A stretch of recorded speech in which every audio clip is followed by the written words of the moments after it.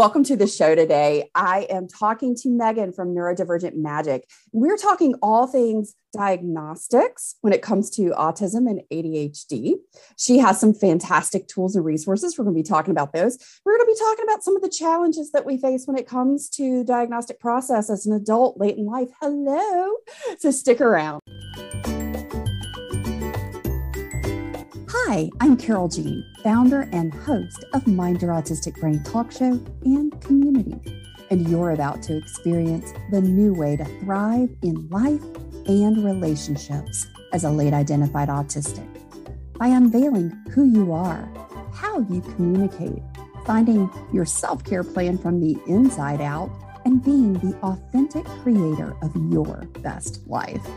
Get ready, because this is where we go against the mainstream, say no to outdated society norms, and we say yes to who we are in order to create a joy-filled, balanced, and more neurodistinct world. Welcome to Mind Your Autistic Brain.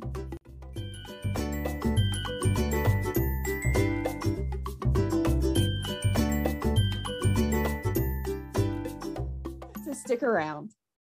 Welcome to the show, Megan. I'm so glad you're here. Oh, I'm so glad to be here. Thank you for having me.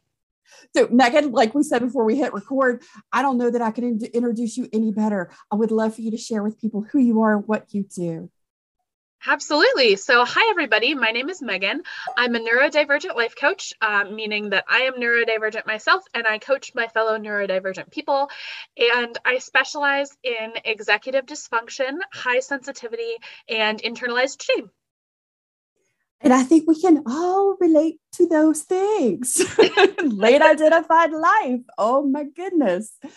So, Megan, I know that you have been on your own journey of identification and going through the process of just sort of figuring out what questions to ask yourself, what questions to ask potential service providers, what type of things, you've encountered on this journey. I would love to know, because that has been so significant in your life that you've created these 2 notebooks that people can order and that you have put together specifically for ADHD and autism diagnoses process. So tell us a little bit about this and sort of why this came about. What were some of the things that you were facing? Because I believe lots of us have faced those.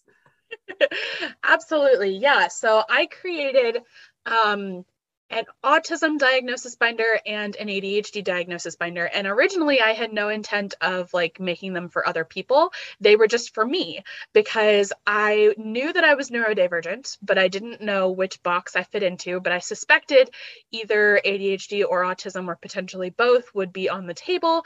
And so I wanted to do as much research as I could to try to figure it out.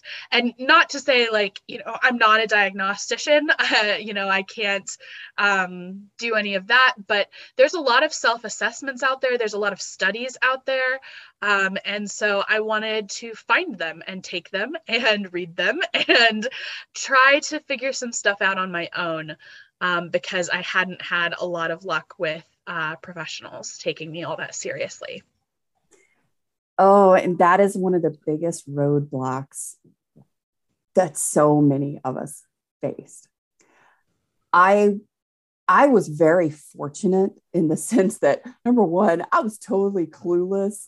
I was going through the diagnostic process with my son. The neuropsychologist who we had been seeing for several months going through this process with my son was just wise enough, had been in the world of autism long enough that he was able to say, hey, you were missed.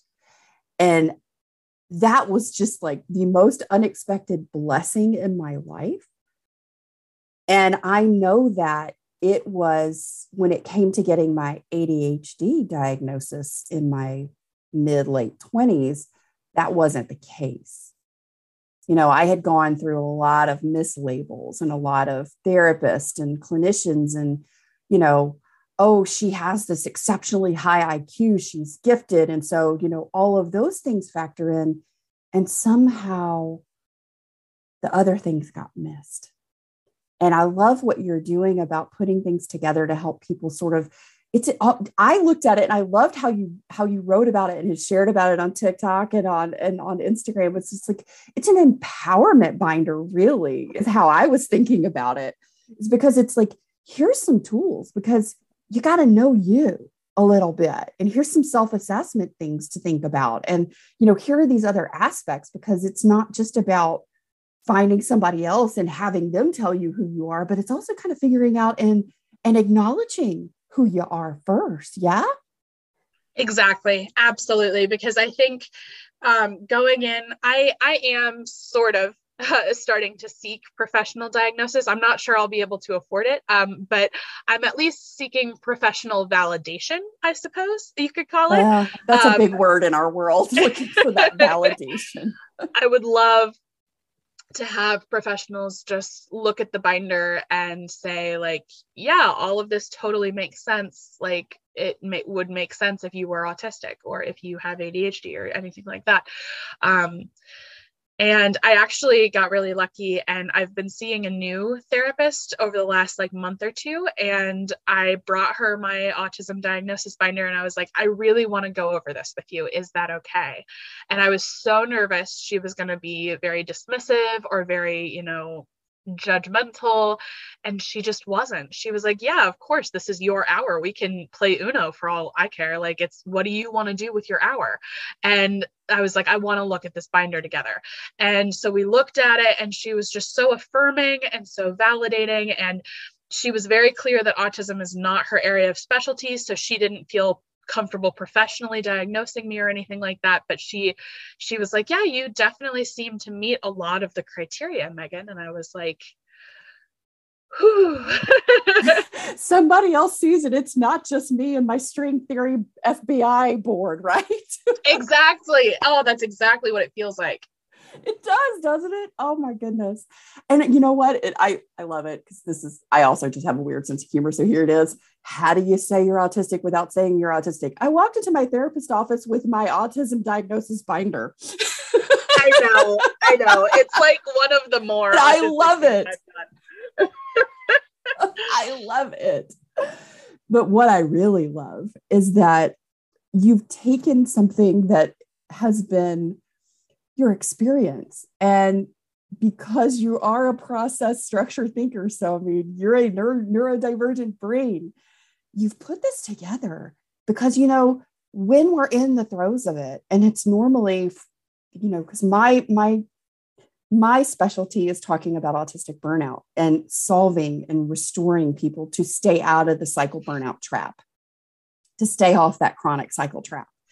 And one of the biggest, most influential things when we come to a place where we are looking for a diagnosis, for that validation, to figure out what the hell is going on. Like, stuff just got so bad that I feel like I'm losing my mind. I can't concentrate. I can't focus. Like, everything is just too much right now. And it's scary and it's overwhelming and you're exhausted. You barely have the spoons to get dressed or just do the have-tos every day. And most of us come to that place of severe autistic burnout, and we don't really have the mental, emotional, or energy capacity to do this, to have these steps. But if they're there and we can look at a binder, we can go, okay, I'm going to take just step one today, or this week or this month, I do step one. That's what I got the spoons for.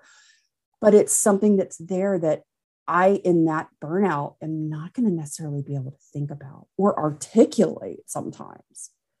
And so, you've sort of put this together. How would you say, do you feel like that maybe you were in a burnout that sort of led you to this?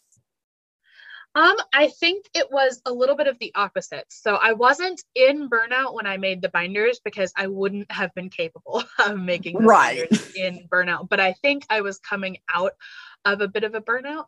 It was okay, I couldn't do anything for so long, and now I've got my energy back, and I'm just going to devote it to this. This is the thing. This is my new special interest. Psychology in general has been a special interest for me since high school, which has been a while now.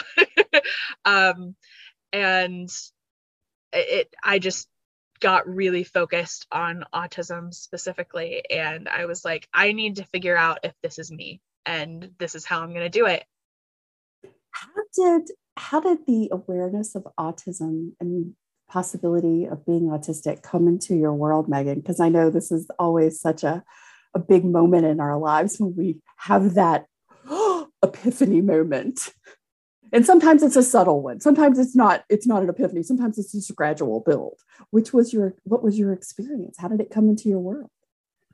I think mine was more of a gradual build. I don't have one big memory where it was like, oh my gosh, of course. I more have just a general sense that it kept building the more that I saw especially on TikTok and Instagram. And then seeing those things on TikTok and Instagram, I would do my own research. I would get books and articles and read those. And I would take some of the self-tests that are included in the binders. And I think it started on TikTok and then it grew into something much more. I love that because, sometimes it's just those little breadcrumbs. And we just keep following the breadcrumb trail until we get to the loaf finally. And hopefully there's a loaf left when we get there. Yes. Well, I would love to talk a little bit about the coaching that you do as you focus on executive dysfunction, specifically for those of us who have the combined neurotype of autistic ADHD. Because I was late for this, which is really unusual. I am normally not late for things. And in the last week, this is the second time. And I was like, holy hell, what is going on? It is time to check some signposts in your life, Carol Jean. And what I have, and I love this. So because guys, this is where it gets real, because I think it's a bunch of crap for somebody to get in front of you and say, hey, I'm an expert in this. I'm good at this and I'm perfect. I never make mistakes. That is not the person that's going to help you. Just saying. I don't tend to feel that those are the people that are going to help me. I want to know somebody that's screwed up, that's lived it, that's been in it, experience it, and has some solutions.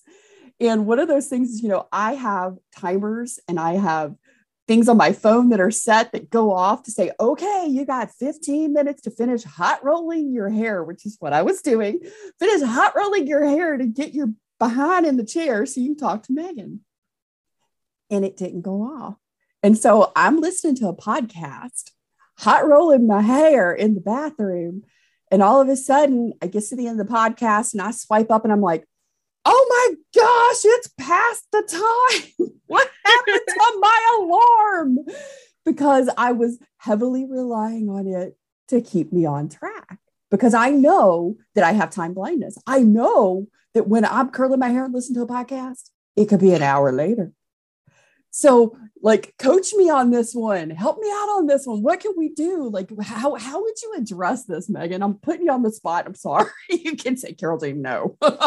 No, this is amazing. I love that idea. Okay. So first of all, I think relying on timers and whatnot is actually a really good idea. The problem is they do fail. So point taken. Twice. Yeah. You're only as good as your technology that works for you. Right. No, that actually is such a good point.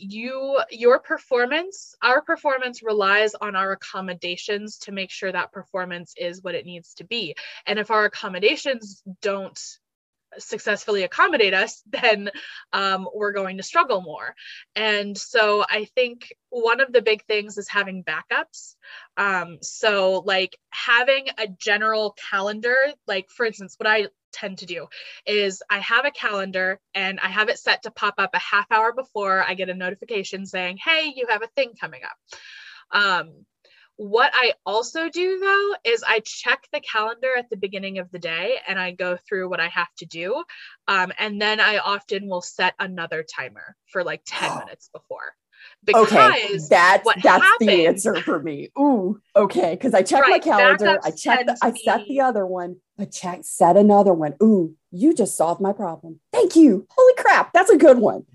Now, here's the thing. If you find yourself setting like 6 or 7 alarms trying to remember stuff, then that's not working and you've got to No, find a that's not different working. strategy. But if you find that 1 or 2 reminders is helpful, I think that's fine. It's just once we get up to 6 or 7, usually that means they're not working and you need a different strategy instead.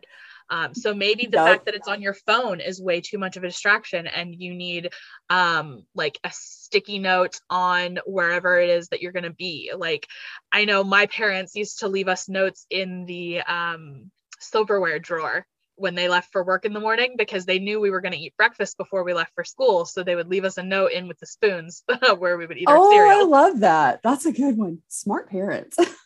Yes, for sure. And something that we talked about in our time boundaries workshop that really ties into that, because it's like when you have 6 or 7 timers and they're not working, there's a reason.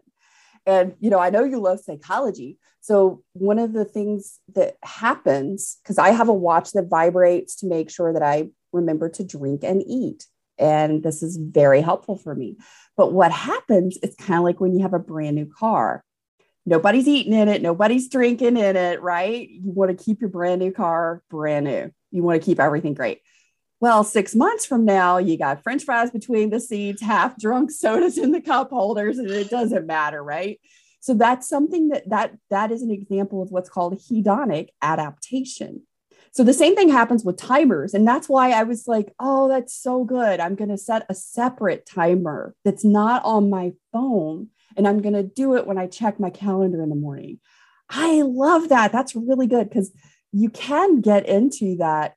Oh, it went off. Okay, I'll do it in a second. And you dismiss it and it doesn't get your attention. And that's that hedonic adaptation over time. So, oh, Megan, genius coaching here. I love this. Coaching each other. This is good. Of course. Yeah. And that's the other thing that I do. I do not dismiss my calendar notification until I have done the thing. I don't dismiss it. It sits there and annoys me until the thing is done. Because if I dismiss I it, let mine sit forget. there too. That's a good one. That is so good.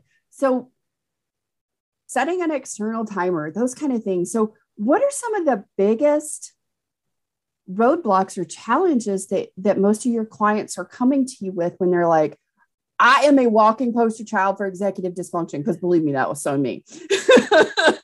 It's taken years of strategies and all kinds of things that have gotten me here. But what are the things that people are coming to you with and are like, this is my big challenge right now, Megan? Like, can you help me with this? I think the biggest thing is people come to me and they want practical solutions for practical problems. And that totally makes sense. But the problem is a lot of times those practical solutions don't stick because we haven't done the emotional work yet. And a lot of people have a lot of resistance around doing the emotional work because they're like, Megan, self-love sounds great, but like, it's not going to help me get my laundry done. And I'm going to argue with that a little bit and say it actually will completely and totally help you get your laundry done. Partially yes, because, and amen. Yes, because self-loathing, self-hatred, these, or even just, self-flagellation, like beating yourself up, these things require energy and focus and time. And when you stop doing them, you have more energy and focus and time to do things like the laundry. Yes.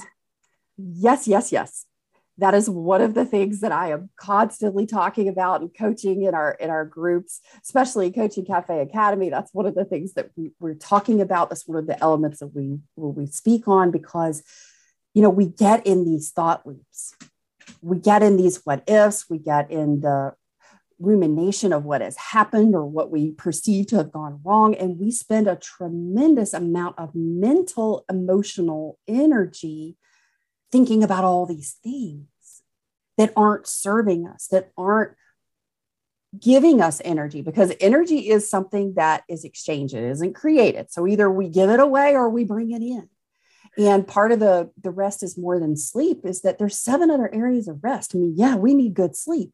But if these other areas boxes aren't getting ticked, and one of those things is, self-compassion, self-love. And a lot of it, I know you go into a lot of shame, and that is such a huge part of late identified life, and that we have these huge dump trucks full of shame we have been carting around on our backs, and that is exhausting. And you're in a chronic state of burnout and overwhelm and just executive dysfunction because you just don't have the energy, because you're carrying around all of this stuff that's just not true for the most part. Absolutely. 100%. That's what's happening. So many people, they find the perfect practical solution and they're like, this is going to change everything for me. I am so excited. And they go to implement it and it works for a week and then they never do it again. And it just adds to the pile of what they perceive as failures, right? It's like, well, look, I found the perfect solution and even that didn't work for me. The problem must be me. It must be who I am. I am just broken. Like that. We're going to take just a quick break so that Megan and I can share something really amazing and super exciting with you guys. Megan has put together resources for neurodivergent adults, finally. And I contributed to this. And I'm so excited because there were lots of us who are neurodivergent coaches who came together to share some of our paid resources for free with you for just a small window of time. And that will be from March 21st through March 28th. So if you're tired of looking for resources to help yourself as a neurodivergent adult and pretty much exclusively finding resources designed for parents of neurodivergent kids, we totally get it. That's why we all teamed up and came together with some of the best and most innovative neurodivergent creators on the internet to provide you with a whole host of completely free resources. Don't miss out. Make sure you get on the wait list. Use the link in the show notes below. The course is called the Big Beautiful Brain Bundle. And I love that Megan came up with that name. She's so creative. That's her ADHD entrepreneurial brain in creative mode. Isn't it great? So there's a course on executive dysfunction, an ADHD bundle for beginners, a workshop all about how to schedule breaks. When's the last time you took a break? A neurodivergent entrepreneurial toolkit, a video course that I created on sharing that you are autistic, and of course, the amazing task initiation webinar. Oh, I think those of us who have been in stuck mode love that idea. And Megan's Get Done Masterclass. I don't have one of those cool trick buttons, so I had to make my own noise for the SH part. Don't you love me? I scare myself sometimes, guys. Anyway, back to the show. Broken. Like that's the overall narrative that so many of us carry with us, especially when we're late diagnosed or undiagnosed. And it's just not true. The truth is that there is a lifetime of shame that you're carrying around that is preventing you from seeing yourself accurately. And when you start to combat this shame, this internalized shame, and when you start to learn about self-compassion, you're going to be amazed at how much more productive you also are. Well, it shifts. And, one of the elements of the communication ecosystem that we use in our academy is that we do what we value. We set boundaries around things that we value. And for most of us, we know what we need, we know what we value, we're very just-minded individuals. But when it comes to what do we value for ourselves in our own lives, and then setting those boundaries around those things and then holding space for it, it goes back to, do I believe I deserve it? Because, sometimes just to go back to the laundry, it's these unconscious beliefs that we carry. It's like, I need to get the laundry done. I need to have clean clothes. But somewhere it's like, do I really deserve clean clothes? I haven't earned it this week. I haven't done enough to really love myself enough to have some clean clothes. And that's not stuff that we say out loud. That's not even stuff we consciously think.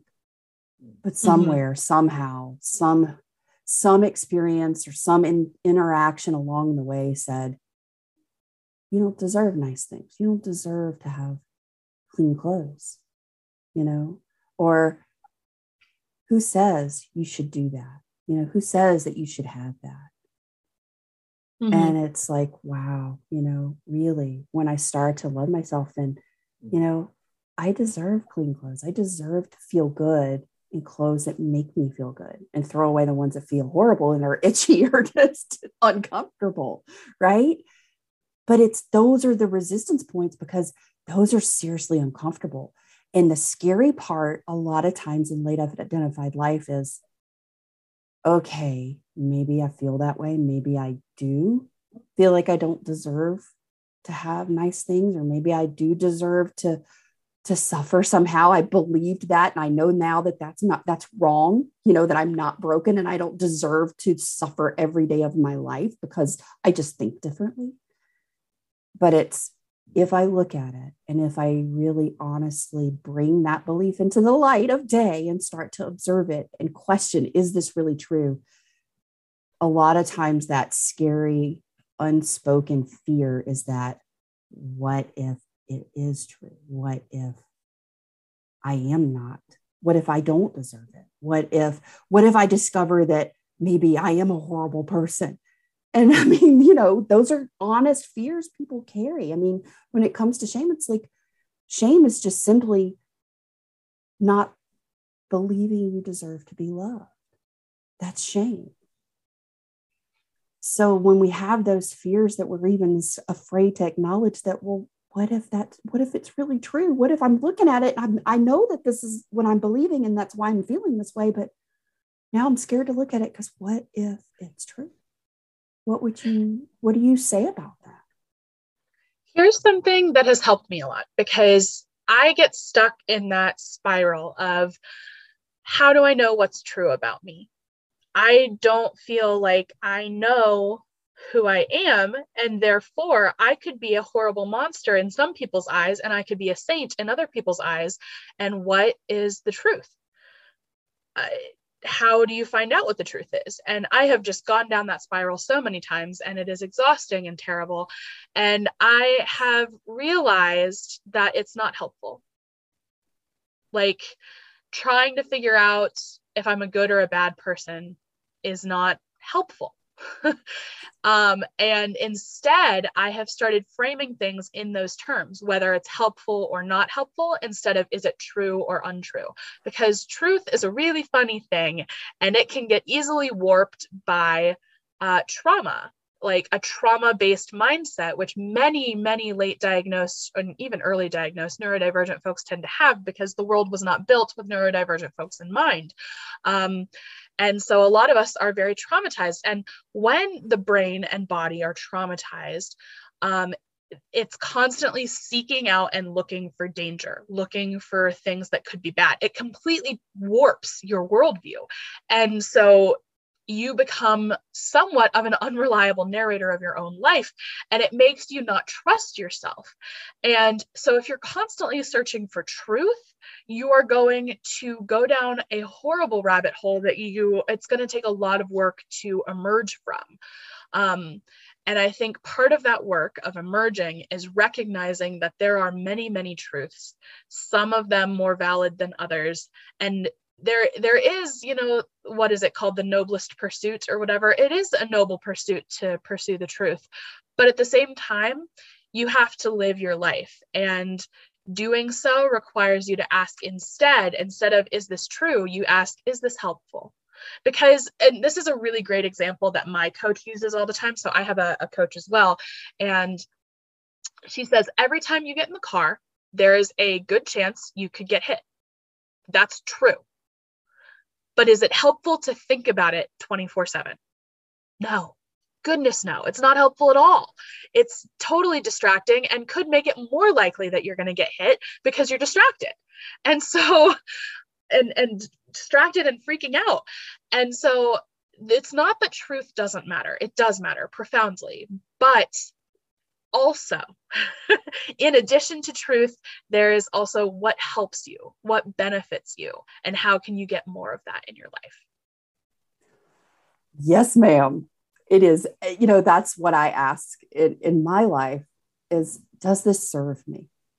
Mm-hmm. Is it true for me?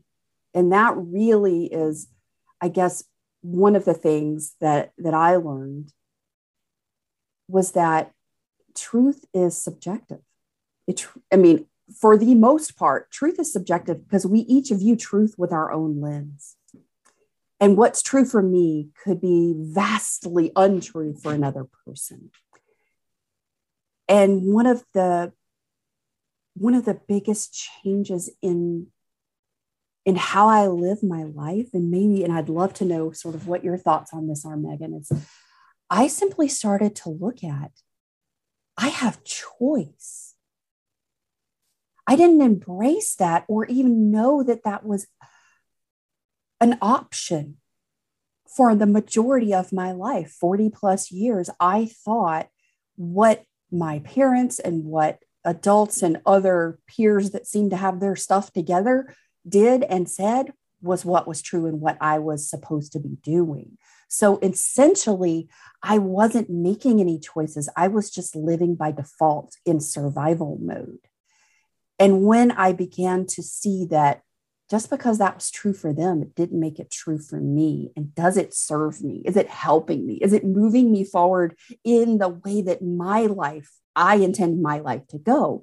And I started to choose and make choices of yes or no, or even maybe. Maybe's one that a lot of times we forget. We have a hard yes or hard no, but there's those maybes in there too, because who I am in this moment isn't who I'm going to be 10 minutes from now. And maybe I might do it in 10 minutes, but I'm not going to do it right now. What are your thoughts on just that shift of not necessarily true versus not true? Because I love how you're looking at helpful versus not helpful, but what about choice? Oh my goodness. Yeah. So I completely relate to this idea of like not having, or at least feeling like I didn't have agency for a long time. And I think I could be completely wrong about this. This is a bit of a spitball theory, so bear with me. I think it might be part of the autistic experience, just almost naively trusting others that when they say something and that it's true, and not always realizing that someone's stating an opinion rather than stating a fact. That's something I've struggled with so much. I just assumed that authority figures were telling me the absolute truth, not their version of it or their understanding of the world or their opinion. I thought they're an authority figure, they're right. I don't know, which is Why silly. would they tell me something that's not true that would hurt me? Why would they do that? Right? I mean, you never even think that. You think, this person said this, it's true. They're trying to help me. This is what's right. I do this. And that I totally agree with you on that one. Oh my gosh, you're spitballing in the right place. Yeah. And so I completely understand. And as a result of that, you don't feel like you have a lot of agency because everyone around you is telling you how the world is and what you should do. And so there's not a lot of room for you to come up with your own theories, because even if you disagree, it feels like there's no room for disagreement, because we're not talking about opinions, we're talking about facts, and you can't disagree with a fact that doesn't make sense. So yeah, I think for a really long time I felt like I had no agency over my life. This was a really big sticking point in my relationship at the time. My then boyfriend, now husband, was saying, like, it's like you think life just happens to you, but it doesn't. You're making choices along the way, whether you realize it or not. And I was like, oh, what? What do you mean? I'm just doing my best to be who I'm supposed to be. And he's like, yeah, but that's also a choice, and you're allowed to make a different one. And that blew my freaking mind. I'm telling you, when Jim shared that, one of my coaches, one of my mentors, I was just like, holy cow. What? And then then you start taking stock of the decades that you have capitulated for lack of any other term to put with that, just essentially survived and capitulated to the people who are influences in your life. And you're just like, holy crud, I could have made a million different choices. And then, of course, there's a rabbit hole that sucks you down there. And you are nodding because you know what I mean. Oh yeah. But and that's kind of part of the process. And that's also a choice of how far you go down that rabbit hole. I mean, part of the processing of coming out of it is going down the rabbit hole of, well, what choices could I have made that I didn't know I could in certain aspects of my life, big ones usually. And then it's also, okay, I acknowledge that there were other options and I wasn't unaware that I had a choice in this. It didn't go well. That's what it is. I am who I am today because of it. What did I learn from it? And now that I know I have choice, now that I know I have authority, now that I am empowered in my own life for the first time, how am I now going to make a different choice, or a choice that is informed from what serves me? Yeah, no, exactly. It's what serves me, what is helpful, and who am I? And realizing that answer of who am I is formed through choices, and you become who you are. It's not like you're trying to uncover, like you were born this one person and then you learned to hide that person and now you have to discover them again. Like, to a certain extent that's true, but honestly, I have just found it's more helpful to think of my building myself as I go. I love that because that's one of the things that I talk about a lot. It's we have not just masked, we have taken masking to the professional world of camouflaging for decades. And through that, we've lost our authentic identity because we've suppressed it. And the gift in late identified life is that we get to now craft with intention and choose who we are, because who we are is here. It's already there. It hasn't gone away. It's been there the whole time. And then there's also whole new aspects of us that we haven't even discovered yet. And that really is the gift. That's the joy. That's the excitement. That's the thrill. Because if you look at most people's lives, they do not get this beautiful gift, because one day you're living your life and all of a sudden one piece of information changes everything about who you thought you were. And it's, you're autistic. And that beautiful gift gives us things that we never had before, that we were aware of. We had them, we just didn't know it. they were there, we just didn't know it, because people don't talk about these types of things in everyday life, in our regular world. Everybody's just scrapping it out, knuckling down and doing what they think they're supposed to be doing. And we have this beautiful gift that, instead of on our deathbed, someone asks, what do you regret in life? Well, it's not that I didn't choose who I'm going to be, because we have this awareness that no one else gets, and we get to choose all of the things in our life moving forward. And instead of, what did I not do? What do I regret? It's, I know who I am. I discovered who I am. I lived an authentic, thriving life on my terms by choice, not by default. And I created relationships with deep and authentic connection, that even if it's just a handful, that is more than most people ever get. That for me is the goal. I think late diagnosis is a form of disruption through connection. So it disrupts our natural, automatic, do what I'm supposed to sort of programming. It disrupts that through connecting to something that has always been true. We just didn't have the language for it until now.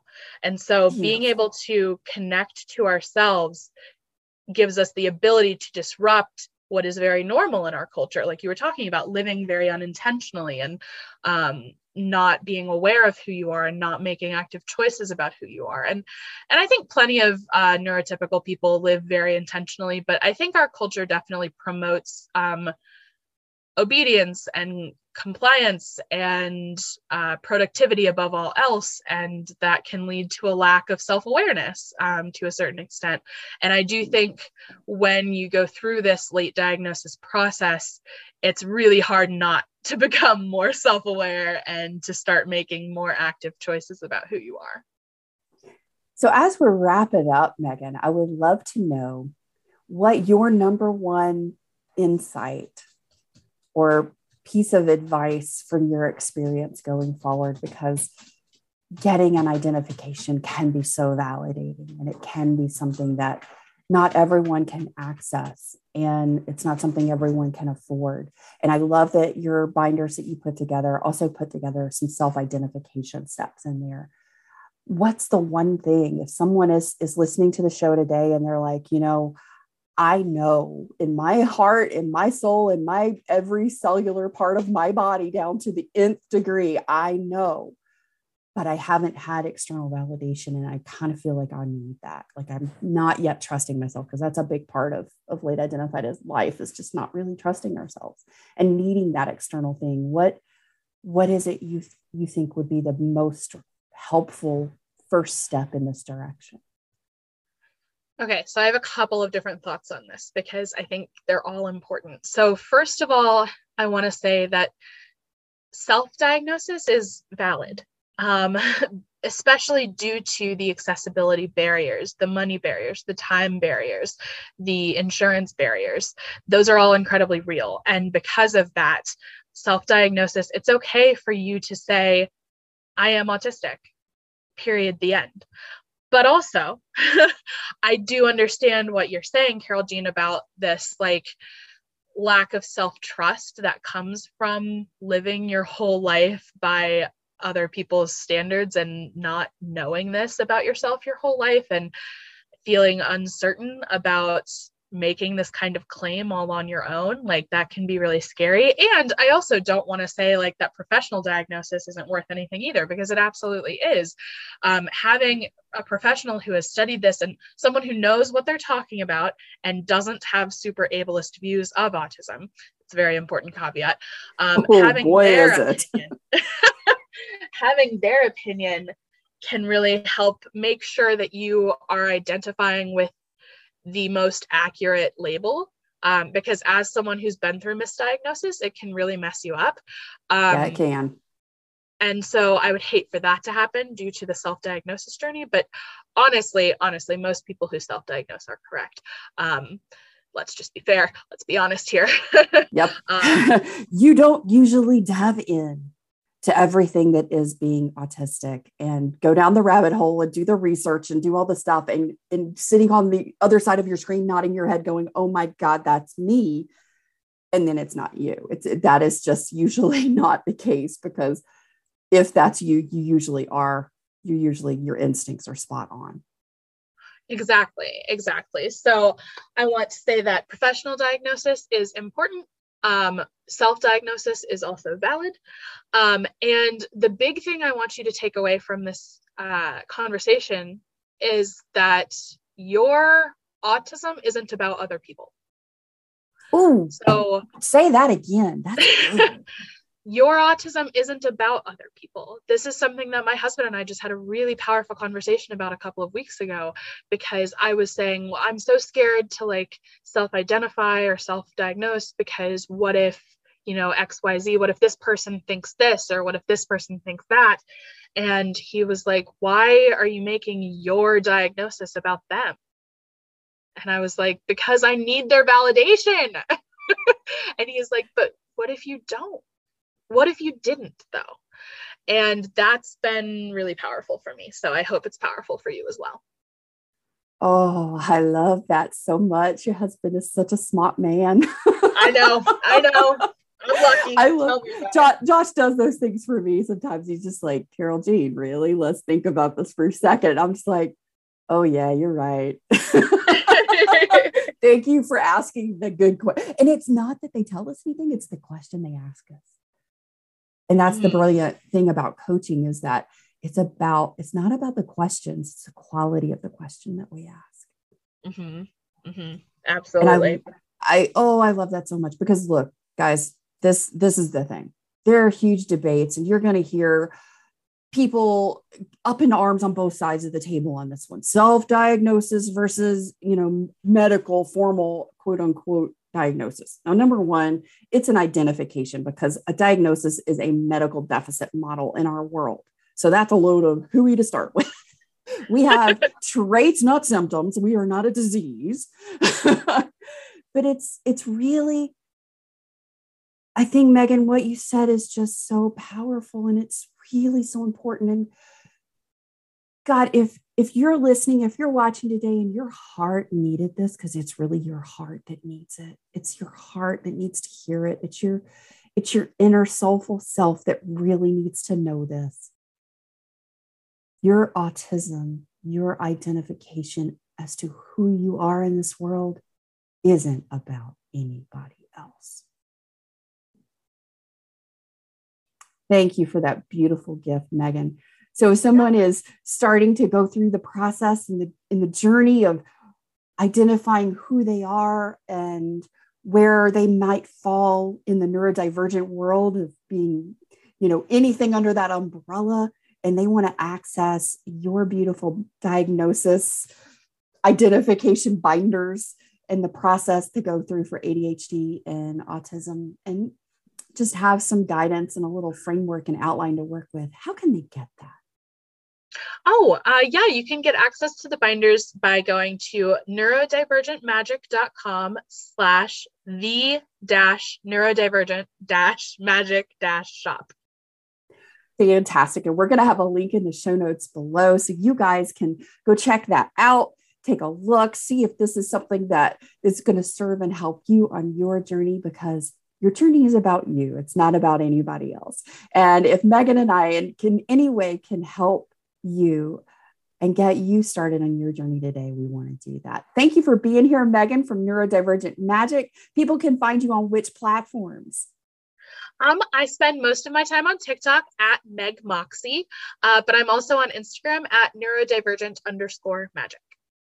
Fantastic. So guys, go check out Megan, her Neurodivergent channel on Instagram and on TikTok. And we are so glad that you were here with us today for this conversation. And be sure to check the questions and the polls in the Spotify platform for engagement, because we want to have a conversation with you, not at you. We want to know what you think. What are your experiences? This is all about, Mind Your Autistic Brain is all about community and connection and sharing our unique voices together. See you next week, guys. Bye-bye. Bye. If you are someone who likes to help people and share what has made a difference in your life, please share this talk show with a friend and on your social media accounts, so that you can be the blessing in another late identified autistic's life. Be sure to tag me at Social Audie so I can personally say thank you.